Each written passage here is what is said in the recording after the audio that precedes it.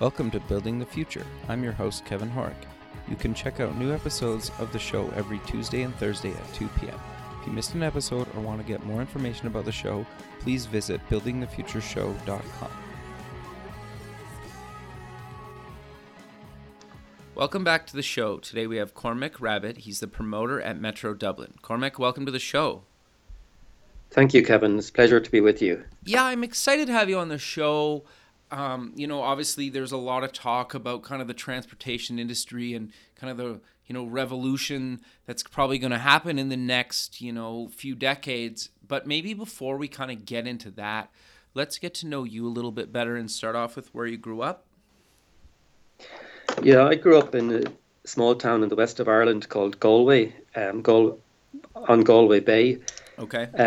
It's a university town and hospital town, so it's quite a dynamic environment to live in. Okay. And so you went to university. What did you take in university? I took civil engineering in University College Galway in the National University of Ireland, and then I went on to do a master's in industrial engineering. Okay, so what got you kind of passionate about, engineering kind of early on? Well, what got me passionate about it, my father was a civil engineer, and Okay. as a young child, I travelled the breadth and length of Ireland, with him and looking at various projects. When I was 9, 10, and 11 and 12, I used to accompany him to building sites, and I got all the lore of what's happening in construction. So I had a very deep interest in the whole area of construction and development. Sure. So walk me through kind of you're out of university. Walk me through kind of your career before you ended up at kind of the Metro Dublin. Yeah, my career, I spent over 20 years with local authority. Okay. Where I was involved in what you call roads and transportation end of roads. There I would have had roads planning control, planning applications for development, then alignment of roads and motorways, and so on. That would have been my responsibility. Okay. No, very cool. So you're kind of been involved in this industry for a long period of time, and one of the reasons I really wanted to have you on the show was because it seems like so many people are talking about, different types of kind of high-speed transportation. You have Elon Musk with the Hyperloop, or, building faster trains, or maybe like taking a little kind of aircraft, maybe just leaving the Earth's orbit and just coming back, down just so commute times are, just at least doable, where you could maybe fly from, New York City to London or something in hours instead of, how long it traditionally takes now, or, the Hyperloop that Elon Musk has kind of proposed where, it's hours from New York City to LA or something like that. But I'm kind of curious to get your thoughts on kind of the logistics of actually building some of these high-speed kind of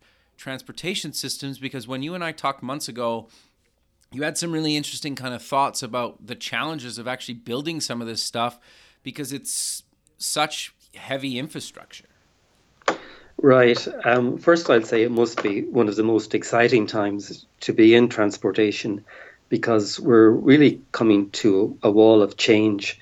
You just have to look at the motor industry, and the development of diesel engines has virtually stopped because all the money is going into electric engines. Okay. I think it's a very hard changeover for the industry. So it takes newcomers in to revolutionize it. The whole basis of, say, the rail industry, what you call is the loading gauge, and it's so restrictive, and the people in the industry are so into the improvements they've made over the years that they find it difficult to leave them behind and take on the new concepts and the new ways. So when you think about it, people like Elon Musk and others have come in, and they don't see all the difficulties and the problems that everybody in the industry have been trying to solve for years and years to get incremental improvements. And he steps outside all of that and he says, look, let's just, speed up tunneling machines, do hyperloops, do this, do that on it.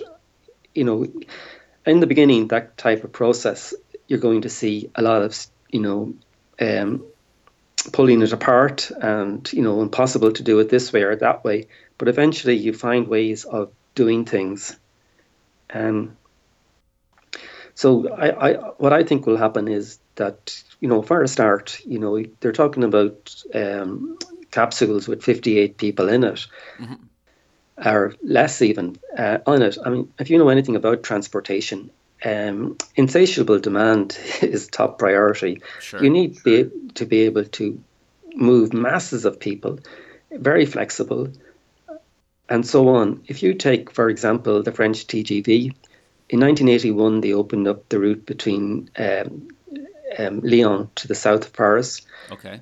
And within years, it was at capacity. They tried to, speed up the trains with 3-minute intervals, or reduce the gaps. Then kind of the limitations came in with braking systems and so on. So they really they couldn't widen the carriages because the gauge, the loading gauge, what you call it, the width of the train and the clearances would be very, very awkward.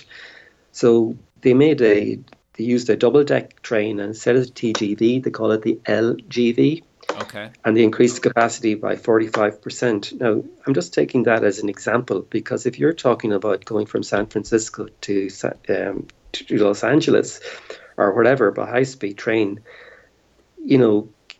transporting 50 people, it's just, you'll never make the numbers, whereas the single LGV train in France would take 350. So, gotcha. That's what, 6 times, or 7 times more. So that's the type of scenario you need to be considering. I'd also think that you need to be considering, this business of twin tunnels or single tunnels. If you take San Jose at the moment, they're considering using a single large tunnel, what's known as the Barcelona tunnel. Nicola de la Valle is the guy who designed it in Barcelona. And like 2 twin tunnels, if you had a twin tunnel 3-meter diameter, or 3-meter diameter, a 6-meter diameter, 2 twin tunnels 6-meter diameter has the same outer surface area as a single tunnel that is 12 meters diameter. Okay. Interesting. It's quite interesting because the risk in tunneling is proportional to the surface area of the tunnel. Okay. More than it is than the diameter of the tunnel. And the logistics of building a tunnel, it's easier to build 1 tunnel than to build 2 tunnels. Interesting. Yeah, and if you build 1 large tunnel, the difference between a small tunnel and a large tunnel is you just have to have bigger mechanizations to dig it out, but that's the cheapest part of it. You'll still need 3 or 4 crews to work at 24/7, 7 days a week. But mucking it out is the cheapest part. So, you end up with an area, instead of, if you have 2 3-meter or 2 6-meter diameter tunnels, and you which I said has the same surface area as 1 large tunnel of 12 meters diameter, you have actually 4 times the area within the tunnel to work with. Right. So what does that do for you? It solves other problems like how to manage maintenance in the tunnel because you have room to do it, how to get access to emergencies, you have room to do it, how to have safe areas for passengers if something goes wrong, you have room to do it, build special rooms along the tunnel, protected areas and so on. And the speed of tunneling is just as fast with a big tunnel, if not faster. Then it is actually faster than 2 small tunnels, because with the small tunnels you have a lot of subsidiary works building cross passages and so on. Seattle took the same decision to go for a single tunnel instead of dual tunnels. Their dual tunnels were over 11 meters in diameter, whereas the larger tunnel, I think, is around 17 meters in diameter. Interesting. But it worked out cheaper. And just to finish on that, is that a city like Barcelona built their tunnel would have cost twice as much had they built dual tunnels, twin tunnels. Sure. Yeah. And I'm assured by experts in the area that that the fire hazard in the smaller single tunnels is much worse. For example, in a city, it can take you 42 minutes to evacuate a single tunnel. Oh, wow. You can think of 1,000 people with hardly any room at the side, less than a meter at each side of the train to get out. Sure. Or a larger tunnel, which can be evacuated in 12 minutes in the worst circumstances, as compared to 42. Yeah, it's kind of a no-brainer then, right? It's a no-brainer. And when you look at the accident records, and it's all about not being able to get access to the tunnels for the rescuers or for the people to get out. You could take the Channel Tunnel, for example. There's a twin tunnels in that, and there's a tunnel in the center, and everybody says, great, we have a tunnel in the center, everybody got out. Yeah, but it nearly killed everybody. Why? Because all the ventilation systems were all going in the wrong direction. So it's virtually impossible to control such a multifaceted ventilation systems that you have with twin tunnels. As a single tunnel, you only have a fraction of the interfaces. Sure. For your airflow and so on. Yeah. So depending on how long you are kind of underground for, at what point do you have to maybe potentially start really building a really good ventilation system? Or is it pretty much no matter how big or small it is, you need to start, kind of pumping in oxygen or figuring out some sort of ventilation system? How big? Yeah. Well, that's the major problem not being faced up to by Elon Musk and so on. They kind of think smaller tunnels are quicker and easier to build. That's not the case. The ventilation system, you have to have emergency access and egress from tunnels. Wow, okay. So you have to have ventilation shafts built at very regular intervals. With the larger tunnel, you can have the escape exits built within the tunnel, so you can have much longer between ventilation shafts, because you have much bigger areas to pump in air and extract air with it, which was in the larger tunnel. Okay. Interesting. So, yeah, because I guess, because if you're trapped in like a little capsule or something, they would have to be pumping in oxygen or something, right? Well, it'd always be air, Now, if you go scuba diving and you have oxygen and nitrogen, and you go down to a depth, the oxygen compresses more than the nitrogen, so people get the narcosis. What we call it here, because of the bubbles in your blood, and that's due to the nitrogen being in it. Now, I don't know the dynamics of the opposite when you go to a lower pressure, but the resistance to movement is proportional to the cube of the air density. Okay. So if you can get the air density, number of kilograms per cubic meter, if you can get that down from say 1.24 kilograms per cubic meter, which is that atmospheric, to down to half of that, you're going to reduce the resistance to transport moving in a tunnel by a huge amount. Yeah, okay. That's interesting. So I'm curious then, obviously going above ground is cheaper than going underground, correct? Not necessarily so. Okay. You take, in nowadays, if you have a tunnel and you're talking about an incremental length, once you've got the tunnel boring machine going. Mm-hmm. Now, I'd assume that you would have a separate tunnel boring machine for every 5 or between 7 and 15 kilometers. Okay. So you would be able to launch, if you had 100 kilometers, you'd launch maybe 12 tunnel boring machines along the route. Right. So you could build it.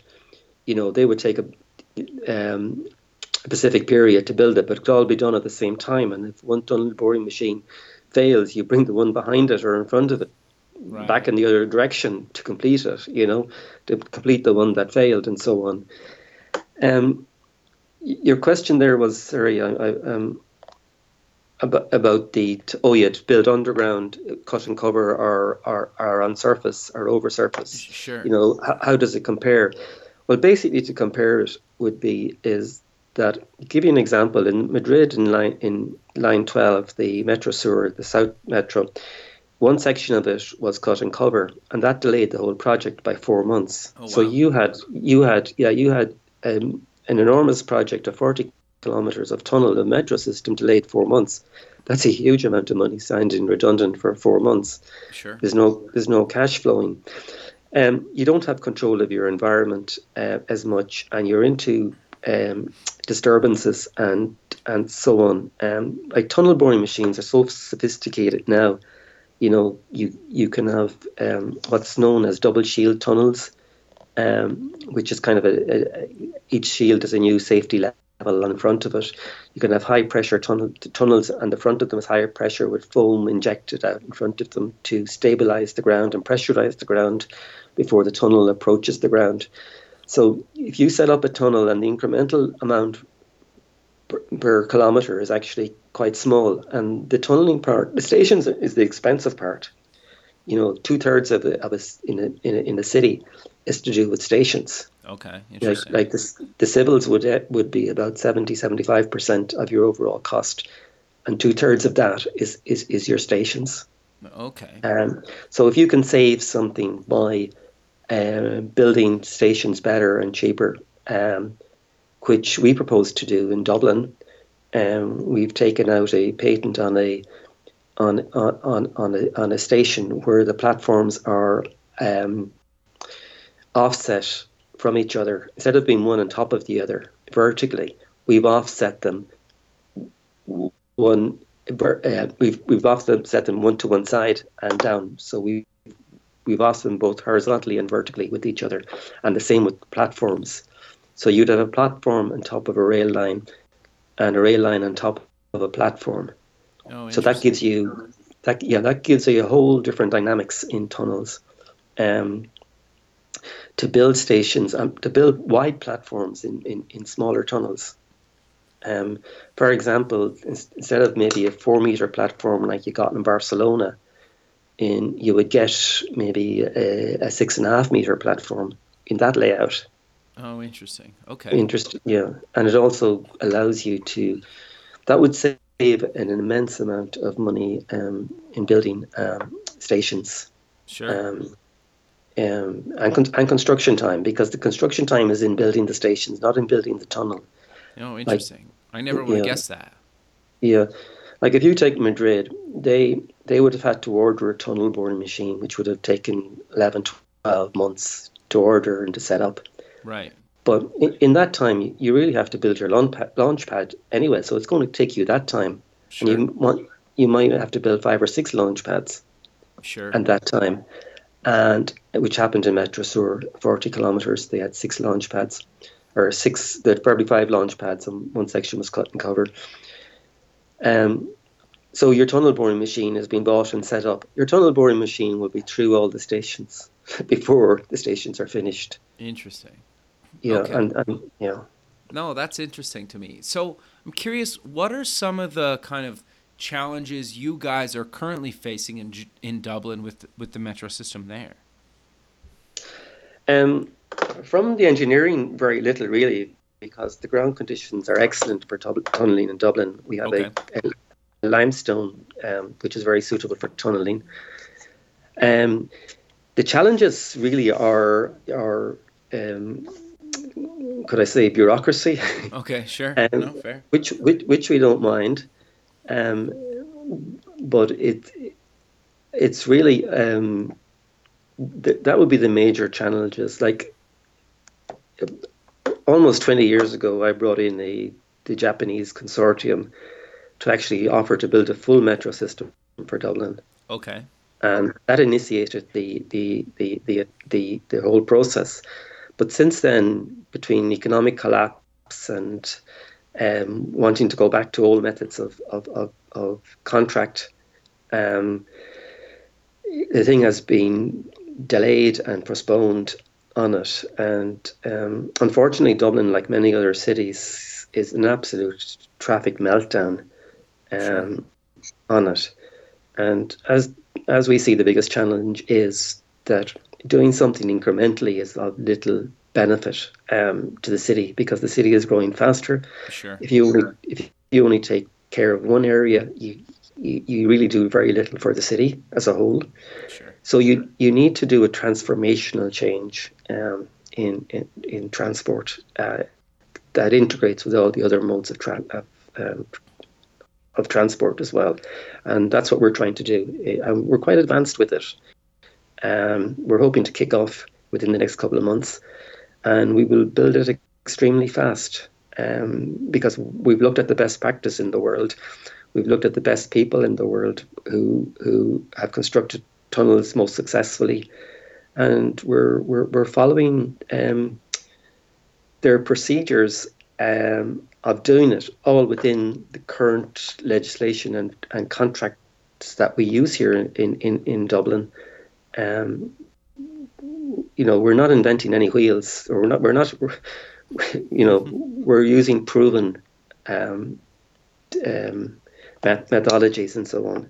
Sure. So is that a lot of the stuff taken from kind of the Japanese, or what kind of parts of the world have you guys kind of taken ideas and things that have worked from, or is there kind of one main kind of country, or is it kind of just spread out? It's fairly spread out. Um, it's there's a few pockets here and there of very good contract methods. Okay. How the risk is shared, which there's a great reluctance for governments to take on board, because it's something new. Um, so where have we looked at? Well, basically we'll be building, using Irish methods and Irish so on and so forth. But we've looked at the contract methods used in Madrid, which really was a management of the variances in a contract, where the risk was like two levels of contract. One was to build between A and B, say about 5 or 6 kilometres. The risk was totally taken by the employer, but they set up a whole subsidiary method of managing variances in the contract. So when issues arose, they dealt with them immediately. There was nobody looking back on drawings, trying to defend drawings. They were just trying to find solutions the whole way through. So they did about 20 or 30 different things in the contracts, like ring fencing the money, paying the contractor in time, and so on. So they built extremely fast and extremely cheap. On a technological end, they used what would be considered at the time was tunnel boring machines that had twice or three times the power necessary to build the tunnel, Okay. because they didn't want it to fail. Sure. The machine to slow down. The same with other equipment. They took a whole lot of initiatives like that on it, and how they integrated different contracts, and how if they had a line of, like, take the 40-kilometre line, all underground, how they integrated those. They were very aware and did it very well. So, the cost of and the time of all of tunneling and all that is down to how you manage your contracts, and how you manage the risk within that, and how you ring fence your finance, and how you give control to three people: a bureaucrat, a technical person, and a good administrator, and maybe somebody who's got political, can weigh up the political decisions very quickly. Sure. So I'm curious then, how do you, because obviously it probably takes years before, from kind of the day you start planning to it actually being finished, how do you think about the technology, or because obviously they have faster, and better technology from the day you start to kind of when it's finished, because it takes years. How do you guys kind of plan for that kind of almost like future proofing is maybe the wrong word for it, but I can't really think of anything else for it. But so it's still kind of fresh and new when it actually is live and ready for people to use. Yeah, it's not that difficult, really. You know, basically, you can have a metro line and it can be standalone. Okay. Because it's not integrated with other systems. But really, you want everything to be, have the same gauge, the same width of carriage, and the same clearances, and so on. And that's kind of why I think that the Hyperloop, that you really need to consider larger trains, and you need to consider a different type of tunnel, say for bringing containers from San Francisco from the Bay inland to a dry port or something. But how do you deal with the step change in technology? That I think we're very embedded with what's there already. Like integrating rail lines, you're moving massive weights, and you have to be, and the gaps you need between them and so on get very complex very quickly. Sure. And people say, okay, we'll have all these small cars buzzing around the place, and so on and so forth. But if you're talking about a city, you really have to talk about an extensive transportation system, and how it integrates with the other systems, because the bigger system is like a beast.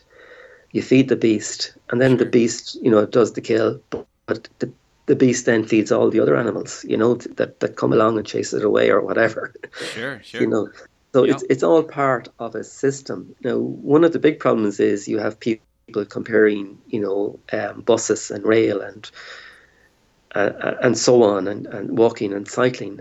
That should never be the case. It should be, if a system is good, it's good because it's good. It's not good because some other system is bad. And if you take any development of a lot of cities, you take, two good cities to look at would be Vienna and Milan. Okay. They have a network like a net, or like a web. You've got a tram system and you've got a rail system, and the stations can, feed lines in different directions. But what's interesting about those cities, is particularly like Vienna, is that they took the trams out of the city centre, just, it's kind of a square mile, and the trams come 200 metres within that square mile, but they only have cross lines through the city, and kind of a circular tram line around, and lines come in to a city tangentially and go out in another line. But what's interesting in Vienna to me is that they made all the mistakes you can possibly make with transport.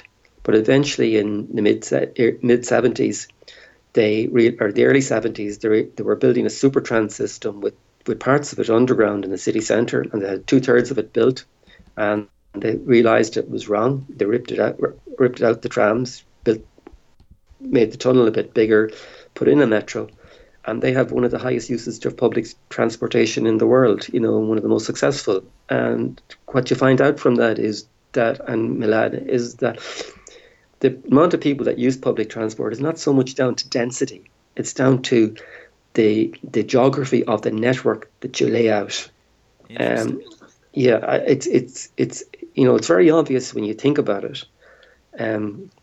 If you go to a station and a train, you can go in either direction, but if there's two lines crossing each other, you've got 4 directions to go to. So you're not just twice as likely to go to the station, you're probably 3 times as likely to go to the station. So if you can complete your journey by rail, and you've got good options to do it and a proper system to do it, you're likely to use it. So that would be Vienna and Milan for you, and some other cities. So have you found, though, that, say it takes me, I don't know, a 30-minute commute by car, but it takes me, an hour or maybe an hour and a half on like public transit, is there like a sweet spot where people are willing to say, well, I'd maybe take, public transit if it takes me just like, 15 minutes longer than the car, or is it double, or is it kind of like it needs to be pretty close to how long it takes them to drive, or how have you found that over the years working in the industry? Well, thinking about it, it's all about the sweet spot. Okay. Um, like you just divided up transport into all the different forms there. But instead of basing it on the mode of transport, consider just the individual. And the individual just thinks, me, I want to get from A to B. Sure. 1 minute you're cycling, sometimes you're walking. You could be in a car, and a motorbike, or a bus, or a train. But it's only the one movement. Now, I did a survey in the west of Ireland, city in Galway, where I grew up, and from all the questionnaires, I just found that people didn't care about what mode of transport. They just wanted transport, Sure. And it was very interesting. So integrating, park and ride, and it means that you would set up your how you deal with transport in a totally different way. From the individual's point of view, not from in this mode and that mode on it. Okay. So that would leave you much more flexible. Now, most of the systems that are built they're old, and they're not efficient. You look at interchanges on motorways, most of them are terribly badly Sure. laid out. Yep. And so on. Now, same with transportation system, but that doesn't particularly matter. You've just got to make incremental improvements. Like London has been trying to undo the mistakes they made with the metro going back generations. They didn't connect up the trains across the city, so the train lines that came in could discharge hundreds and hundreds of people, but the metro stations that were at the top of them could hardly carry the number of people. So you need to kind of step back and almost redesign on it, and not be afraid to redo it. Like if you look at Madrid, they rebuilt most of their metro lines in the last 2 decades.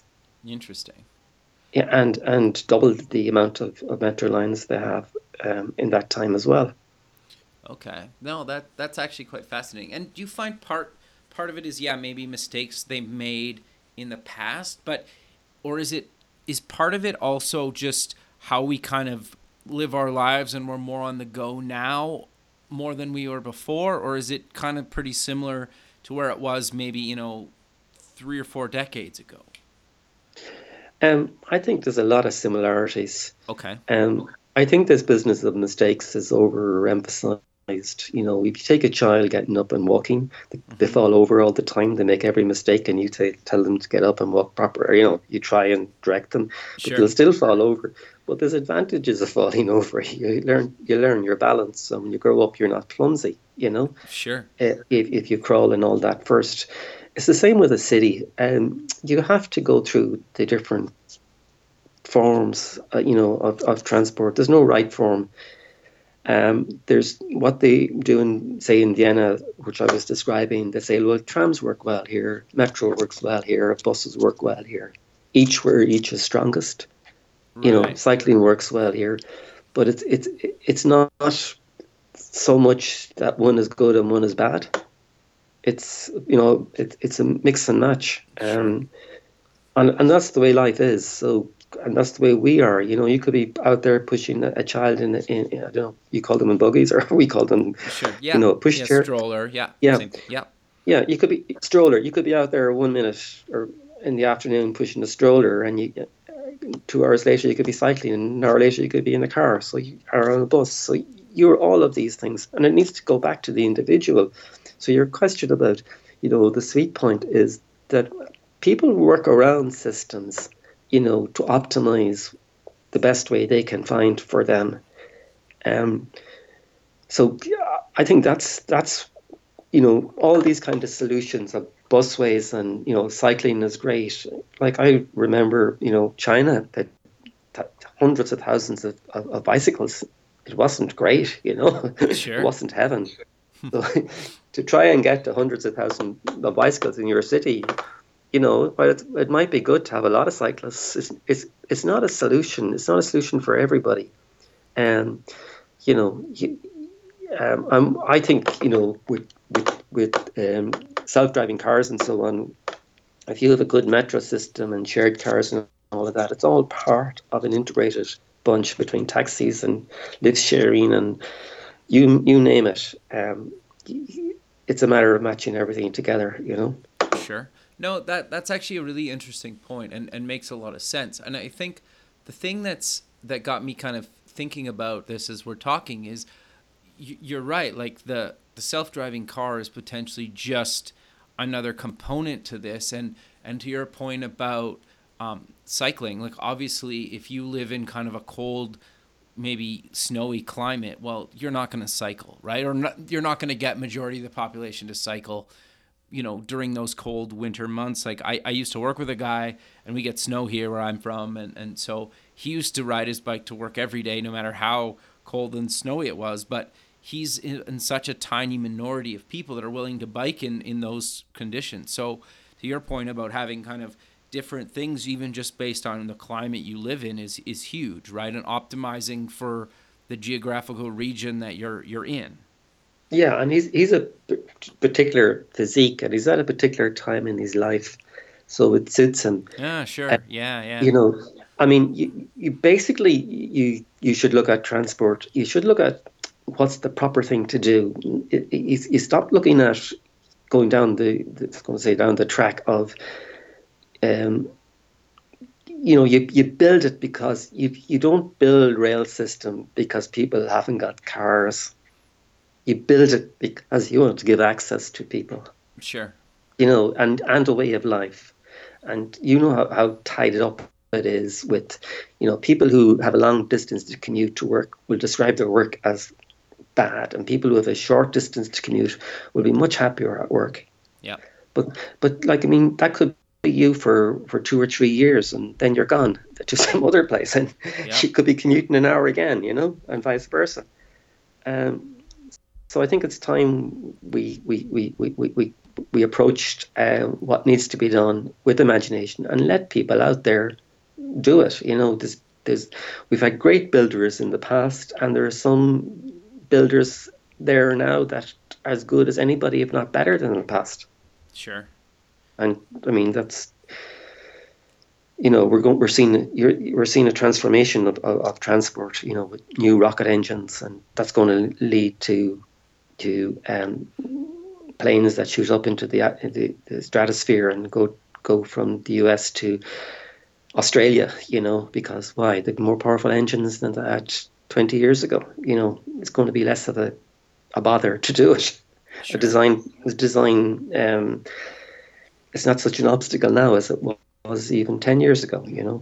No, totally. Yeah, that makes a lot of sense. And then as it gets cheaper just for kind of everyday person to afford it, right? Kind of like air travel. Now, most people, if they want to take a plane ride somewhere, if they save for a period of time, they could do it, right? Where like I know I think for the super rich right now, you can pay to go up in space or something, right? And it's millions of dollars or something to do that. And obviously only a select few of the population could afford to do that, right? So as it kind of comes down in cost and price, air travel or faster air travel, whether you leave the atmosphere or not, is going to only come down in price. That's interesting.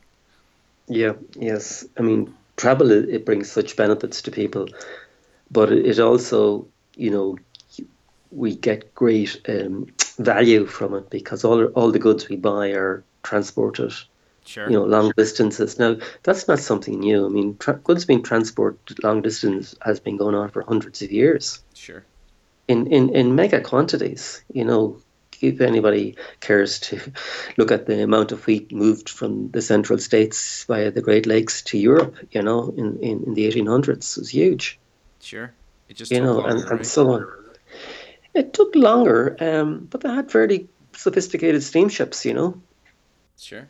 and so on. They didn't take that long. They had it fairly refined, and like even 1,000 years ago, you could buy anything from all parts of the world in markets, Yeah, that's really um, cool.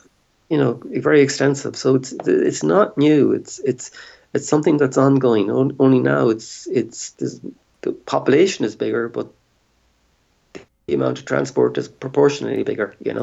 Sure, and I guess it just kind of seems that it's more in the media lately, right, over the last couple years, because people are pitching these kind of grand ideas, right, that are getting huge kind of media publicity. Yeah, yeah. And um, some of the ideas are, well, if you take a atmospheric tube or tunnel, lower the pressure, you're going to um, reduce the energy consumption hugely, which is very, very welcome. Sure. So there's great benefit from going down these paths. But when you go down these paths, you're going to really have to, yeah, you're going to have your train in a tunnel. And your train in the tunnel is going to have all the safety features you can think of and more. Sure. And you don't want the train going at supersonic speed through your neighborhood. But if Sure. it's in a low atmospheric tunnel, it's not going to make any noise. Right. You know, and do you build that on the surface or underground? Well, if you can do, say, 4 meters an hour or something in a tunnel boring machine, you're going to cover a hell of a lot of distance in a year with Sure. with a few tunnel boring machines. And that's quite easily it is achievable. They've done it many, many, many times. That average over a year and more. So it's quite doable. So I know a lot of the